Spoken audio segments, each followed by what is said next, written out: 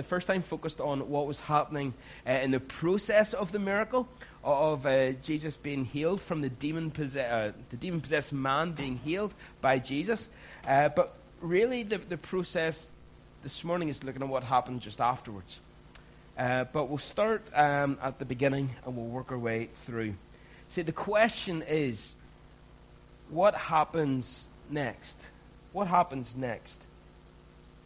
So often, as churches, we get so fixated on getting them to pray the prayer, getting them to raise their hand or make a confession. And then we go, yes, on to the next person. And we kind of just leave them to it. And that's a very dangerous thing. In fact, it was one of the real reasons why, as a church, we really restructured a lot of what we were doing and put a lot of emphasis into our small groups.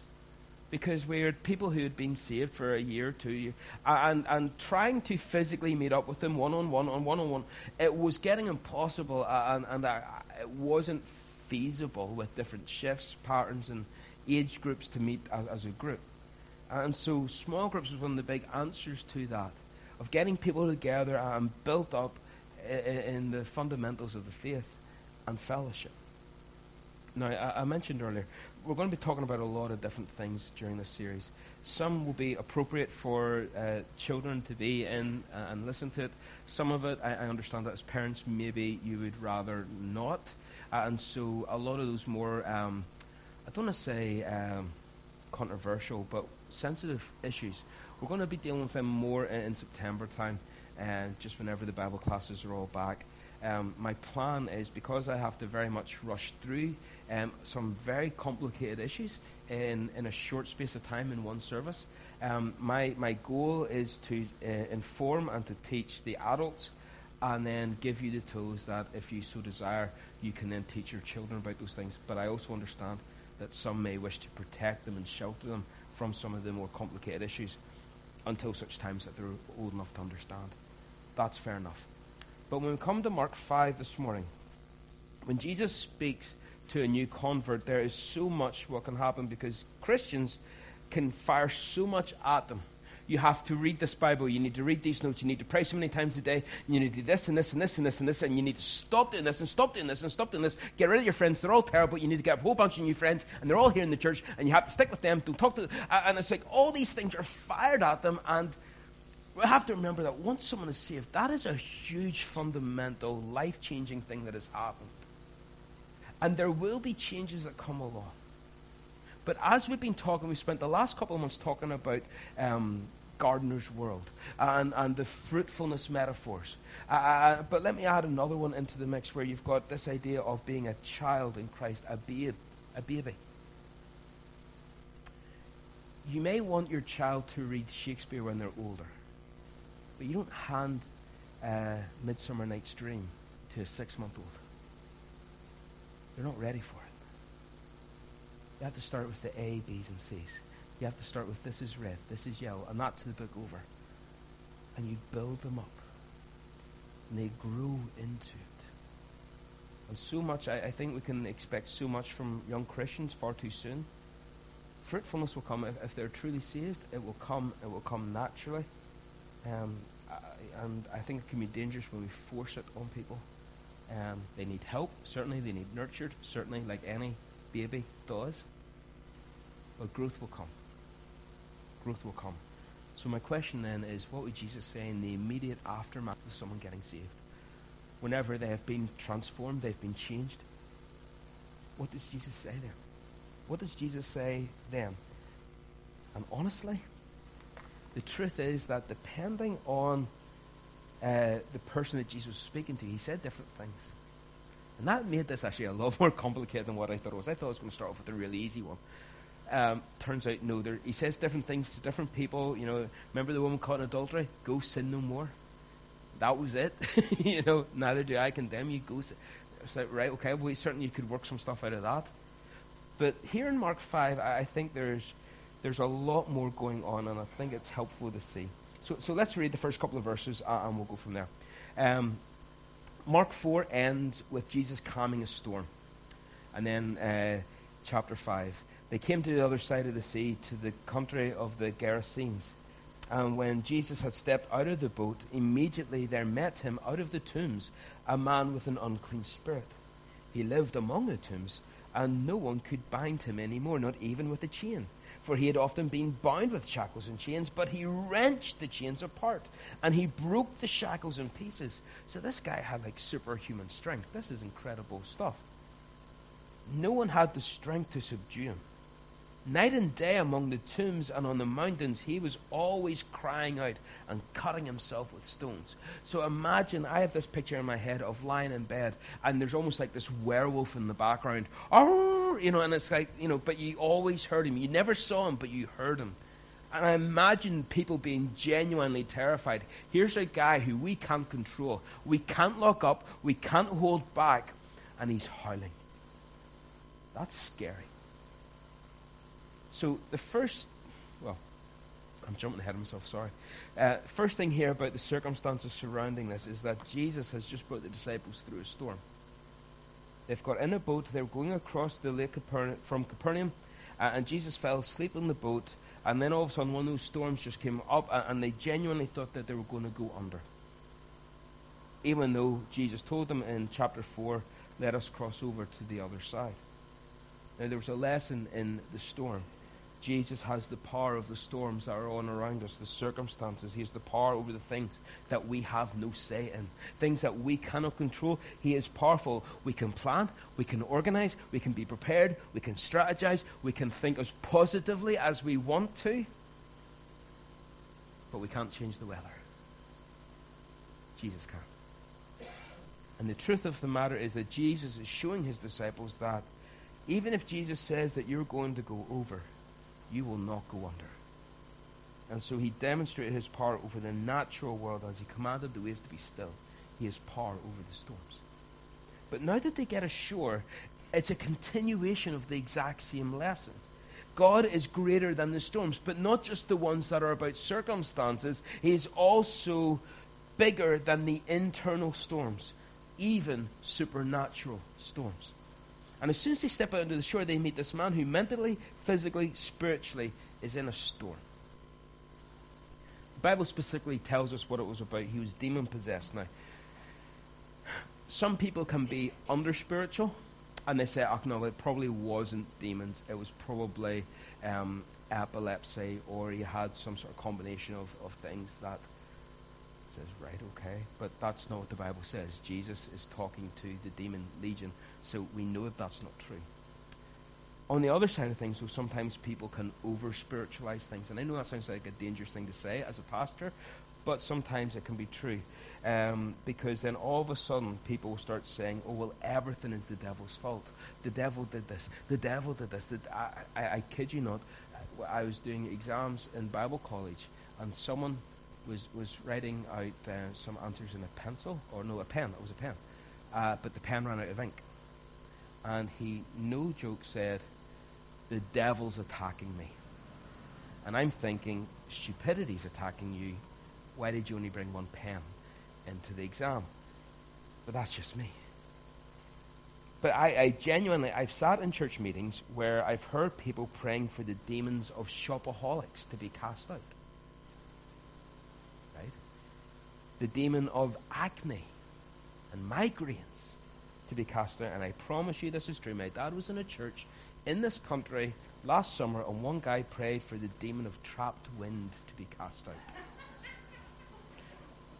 Yeah, but that is genuinely true.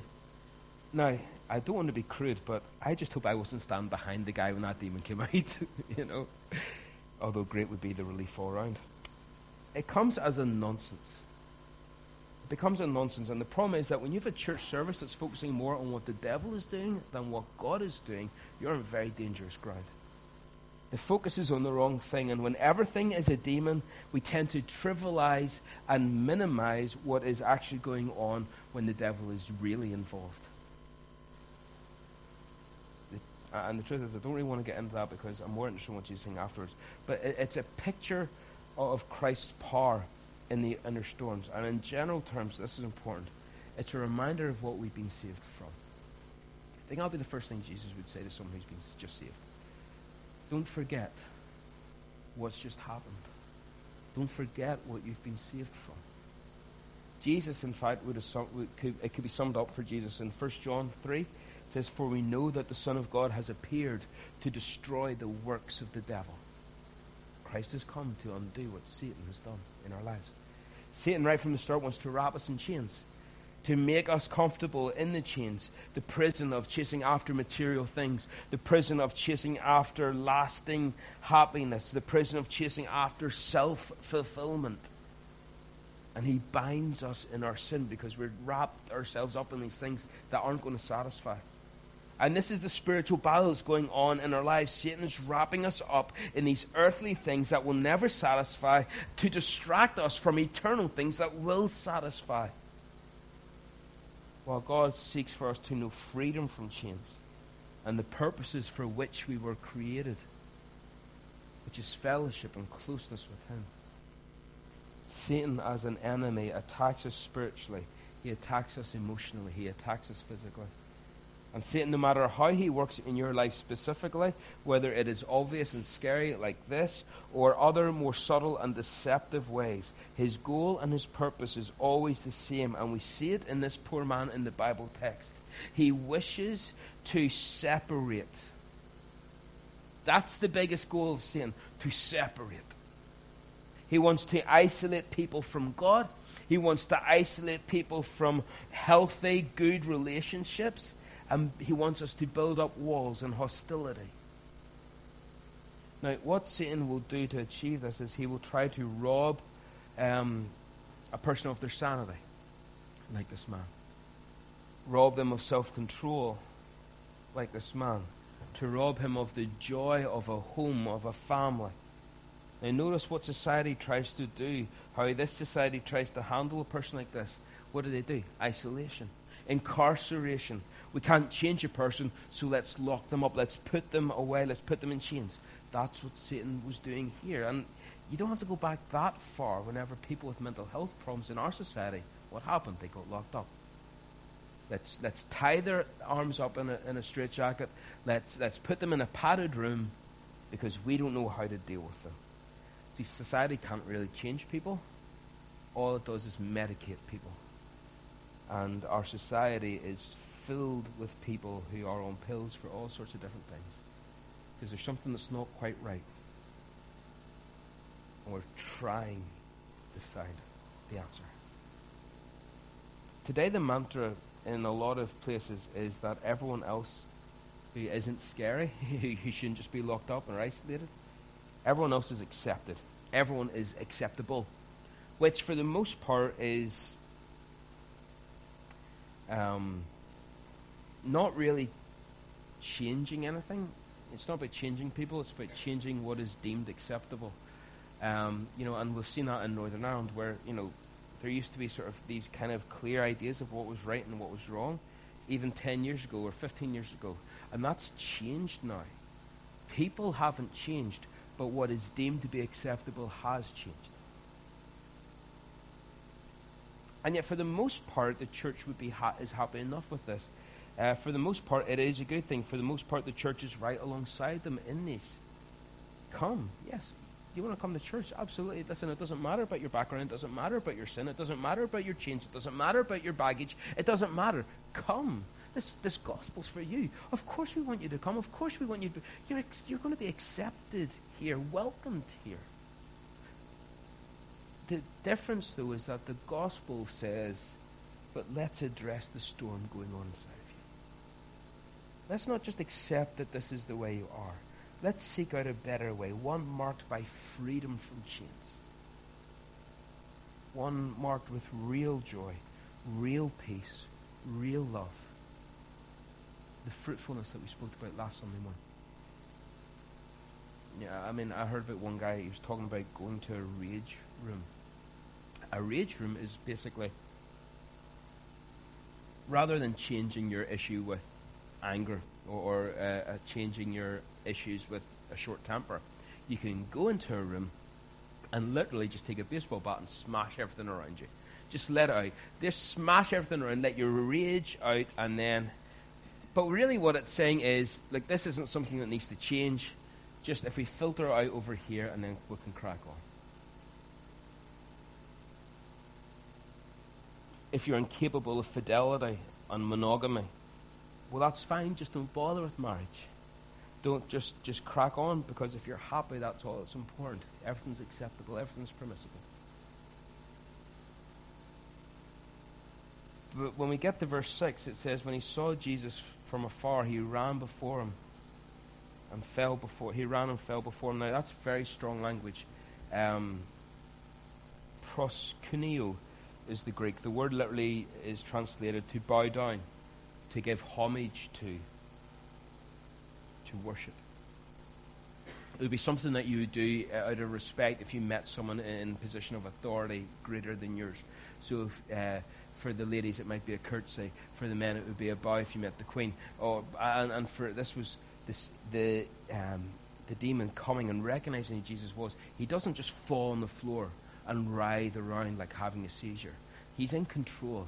He's bowing before Jesus. These demons, even though they hate everything about God and everything that God represents, they're still powerless in his presence.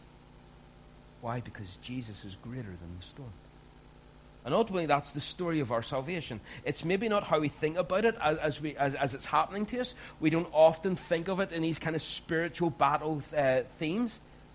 But this is what happens. Satan is so determined to distract us and get caught up in the storms that we chase peace and we chase love and we chase joy, while at the same time he's selling us false dreams. And we get wrapped up, and then Christ comes and nothing compares. Nothing compares. Because he's greater than the storms. Now, we're going to summarize, we're going to jump through this. To summarize what happens, Jesus casts out the demon. Legion. They go into the pigs, first case of swine flu in the Bible, and the people come out and they are annoyed at the loss of pigs, and they ask Jesus to leave. Now notice the demons, and for that matter Satan, the prince of demons, they operate by permission. They operate by permission. They are powerful, but they are not all powerful. They are knowing, but they are not all knowing. They are present, but they are not omnipresent. All right, get this idea out of your head. You see these things online, and it's like Satan and Jesus, and they're arm wrestling, and it's 50-50, like and share for Jesus to win. And it's like, no, this is not how it doesn't compare. He doesn't compare to who our God is. And when you get to the book of Job in the Old Testament, Satan goes before the Lord and asks permission. God says, have you considered Job, my servant, who is blameless? He's upright. Job's a godly man. He's lots of things going on. And Satan says, yeah, but he only likes you because you're good to him. Let me take away those things that you've given him. Let me take away that hedge of protection that you put around him, and let me afflict him, and he will curse you to your face. And so then God says, okay, you can go, but you don't touch him. You don't touch him. And he puts limits on what God can happen. And on both occasions when Satan appears before God, he has to get permission before he can do anything. And it was given to him in increments. And those demons operate by permission. In the New Testament, to bring it up, Jesus said to Peter, Peter, Satan has been asking for you that he might destroy you and sift you like wheat. But I have prayed for you. And when you're recovered, strengthen your brothers. So there was a conversation Jesus had with Satan. Satan came to him and asked him about Peter. Satan had his eyes on Peter. Jesus, of course, was keeping Peter by his power. And Satan's desire in his life was to destroy and to sift him. And certainly Peter did struggle in the days after this, when he denied our Savior. But he was brought back. And certainly in his ministry afterwards, he strengthened his brothers. So remember this. Satan is going to come knocking on your door, either through deception or an emotional attack or any number of different ways that we've been talking about, because he has studied you and he's going to craft a way to get his best out of you. He is an expert at that. He knows our weak spots. And so when he comes knocking at the door, rather than you opening the door and saying, "Hi Satan, I'm Jeff, I rebuke you," don't do that. Let Jesus answer the door. Don't you answer it. How do we defeat Satan? By us rebuking him? No. We're told in Scripture how to do that. James says, flee from him. Flee from him. Why have a conversation with him? I've heard people saying, oh, Satan, I rebuke you. I rebuke you in this, and I'm demanding this from you. No,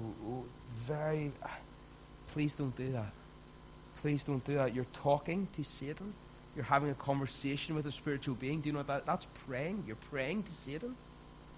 Talking to him. I don't talk directly. I talk to God about Satan. I let him deal with it. He's better at dealing with him. He's got the power. He's got the authority. He's got the say-so. He created Satan. He's going to ultimately destroy him. Let him take care of the riffraff. Satan's knocking at the door. Jesus, would you answer that for me? I'm hiding. I'm going. I'm playing it safe. I don't want to risk the interaction with him.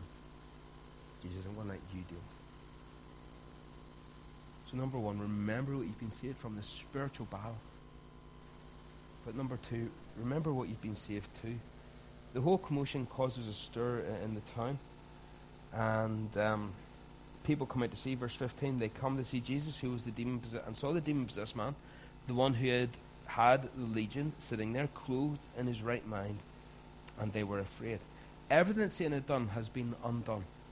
Satan stripped him physically, he's now clothed. Satan had stripped him of his mental faculties, now he's in his right mind. Satan had him running around and cutting himself, now he's at peace at the Master's feet. That is the power of the gospel. That's what Christ can do. But notice that it's not always a popular thing.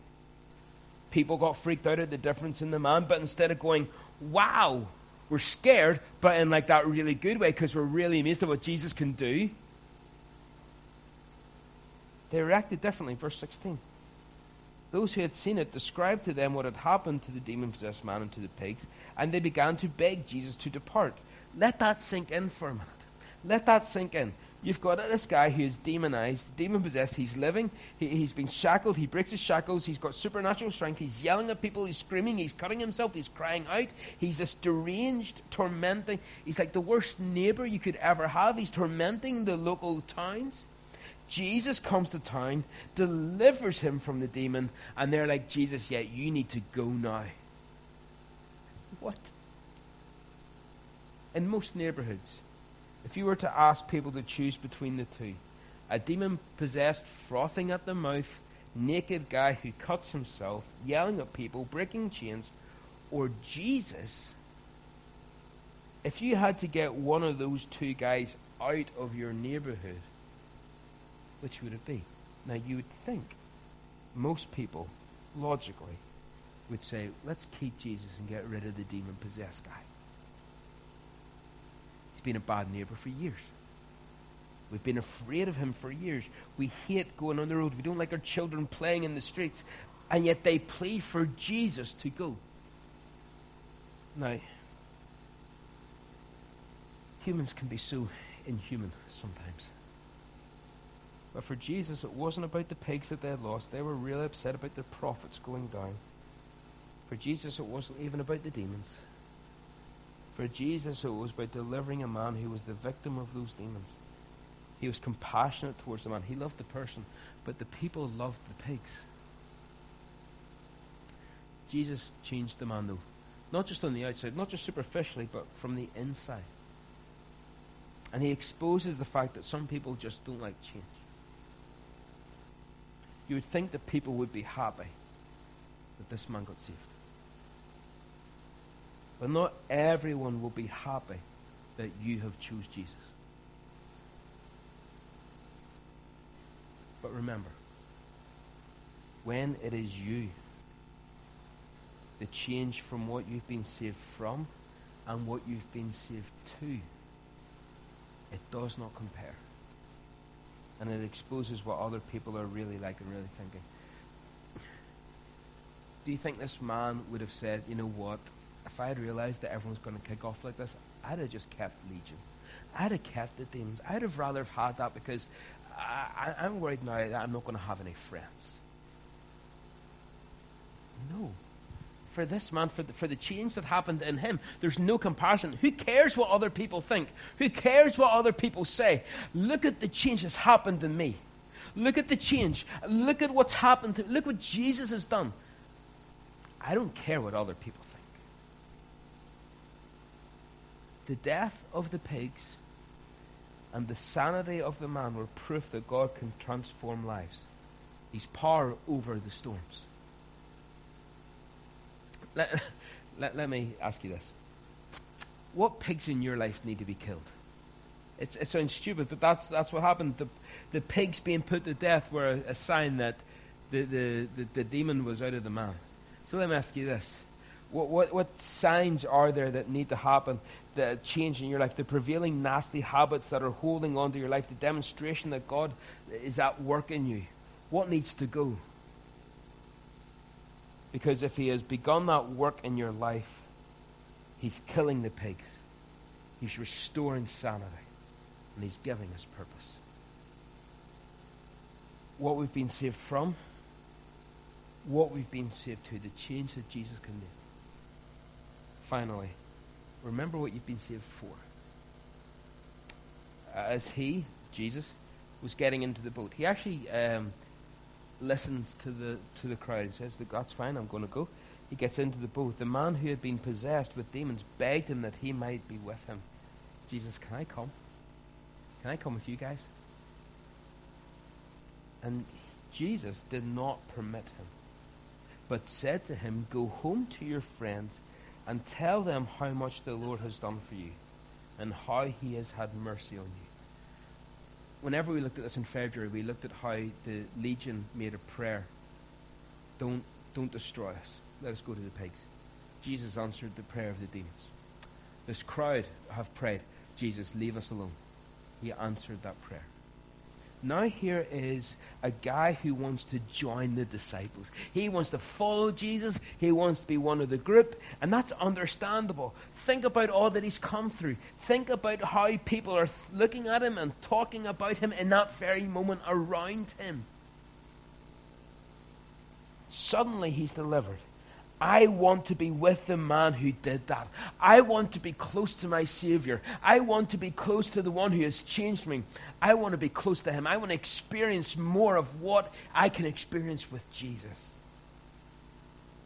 I've never had sanity of mind. I've never had clarity of thought. Every day of my life has been physical and emotional torment, exposed to the elements. But now I've got Jesus. And I want more of Jesus. You know, it's always a really good sign whenever someone gets saved and you see them longing to spend as much time as possible with the one who has redeemed them, with the one who has saved them. And I read this and I think, yeah, I understand this guy. I see that this is really good. This is really healthy. I love this. Then Jesus does something that seems very interesting. No. I'm declining your prayer. I'll say yes to the demons and to this mob, but I'm saying no to you. No. Instead, go back. Go back and tell people what's happened to you. See, sometimes God doesn't just want us to stay and praise. He wants us to go and proclaim. Sometimes God doesn't want us to just stay and praise. He wants us to go and proclaim. We have made Christianity, some have made Christianity and limited it to what we call a worship experience. That if we get the right music, if we get the right tempo, if we get the right kind of emotional feeling charging through the place, then that's what church should be, and that's what Christianity is. It's this emotional experience. Let's have a worship experience. Let's gather together and we'll sing songs, we'll open the Bible, we'll read it, we'll feel good about what we read. And look, that's good, okay? I'm not knocking any of that stuff, okay? I love my worship music. I love good teaching. I'm sorry you don't always get the best teaching, but I'm doing my best. But that's all good.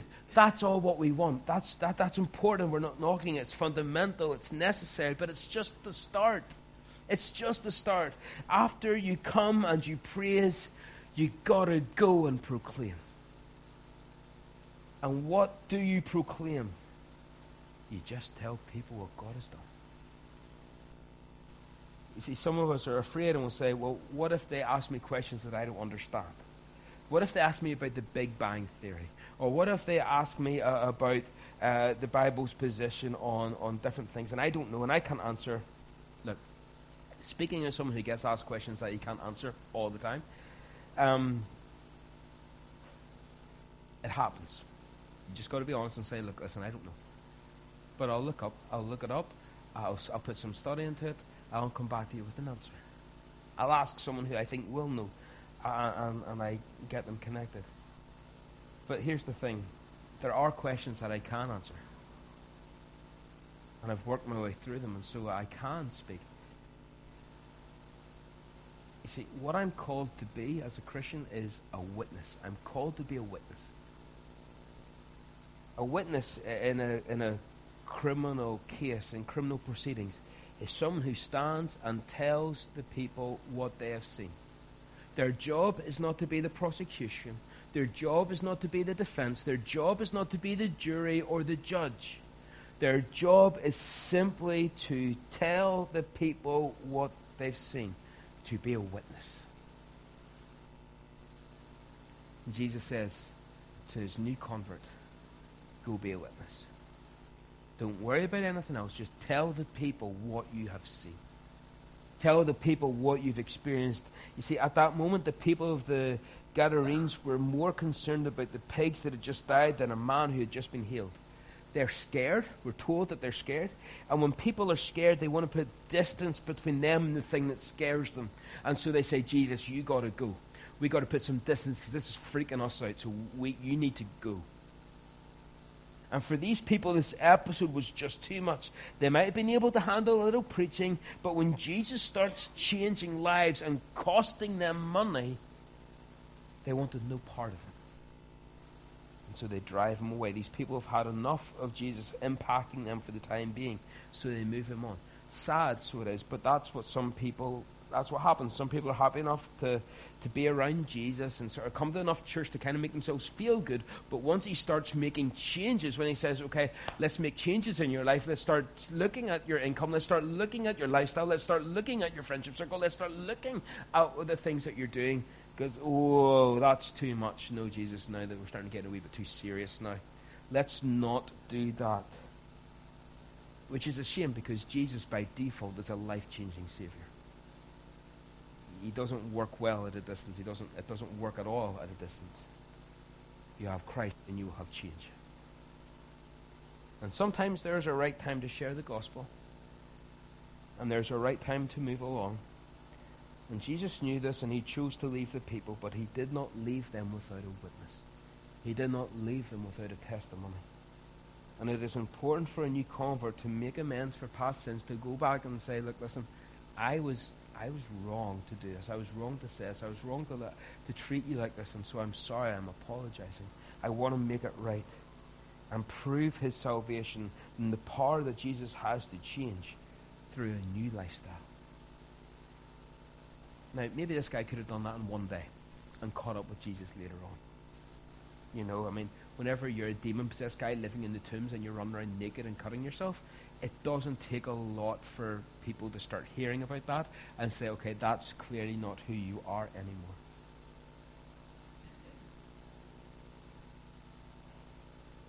But Jesus sends him and said, go back. Let people know. Be a witness. And here's what Jesus knew about missions that it took me a long while to realize. And a lot of people in churches still have not realized this. You can reach people that as a church we can't. There are some people who will never step foot into a church building. And they'll maybe have different reasons for it, whatever it happens to be. The point is, they're not going to come in. But you'll meet them, going down the street, walking the dog, as a neighbour. You'll maybe socialise with them because they're part of the golf club, or they're part of the cycling club, or they're at the gym, or they're in the same craft club, or whatever it happens to be, you will meet people and can be a witness there where I will never be, where as a church we will never be. They'll never come for a special service. They'll never hear me preach again. God is merciful. But there are people in your life that I will never reach.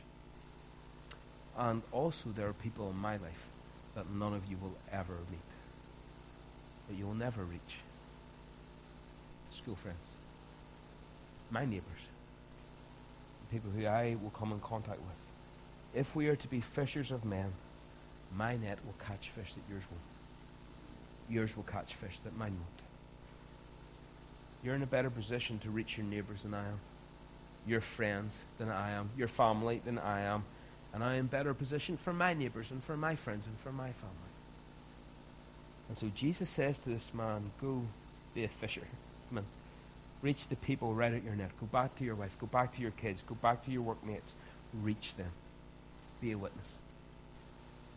Now, this guy had no training, no theology seminars, no Bible college degree, but he knew what he had experienced.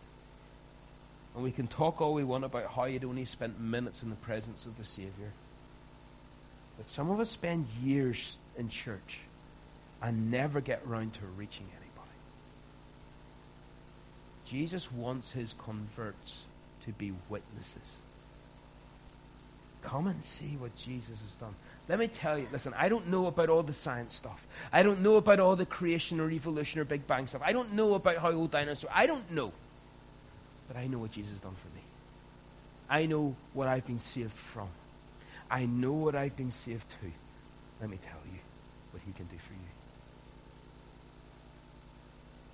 And I think that's what Jesus would say to a convert in 2019. Don't forget. We can spend so much time talking about all the other things, about the changes that will happen and for the fruitfulness that will grow and all the different things that can be overwhelming. But for a new convert, let's start with the basics. Don't forget. Don't forget where you've come from. Don't forget what you've been saved into. Don't forget why you've been saved. You've been saved for a purpose. And that purpose is to be a witness. Let's pray. Heavenly Father, we thank you. We thank you that